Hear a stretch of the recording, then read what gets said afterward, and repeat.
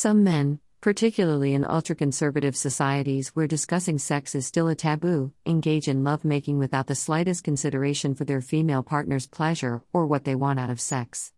Women in these relationships, some of them circumcised, mostly shy away from bringing up their desires and fantasies to the bed due to being disheartened by their selfish male partners who might employ conservative or religious rhetorics to obfuscate or avoid the discussion. Sex then withers away and dies or becomes mechanical and stale. A unilateral understanding of sex renders it a form of aided masturbation. Women in it are sex toys and objects. This view of sex allows premature ejaculation and doesn't see it as a problem. Males only seek medical help when they fail to achieve or maintain an erection.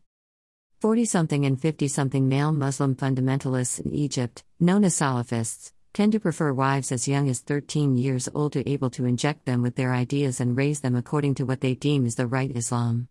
Sex between a man in his 40s and a virgin girl in her early teenage years is a one-sided affair where one partner controls and directs everything.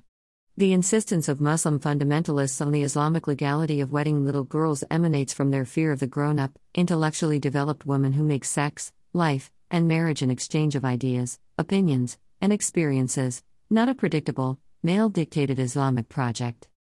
However, sex between married Egyptians, who are moderate Muslims, from the same age group is not entirely different. They are both virgins and the man is required to initiate the unilateral sexual intercourse.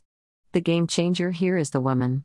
Instead of submitting to sex that does not engage your desires, speak, hopefully nicely, to your partner about it.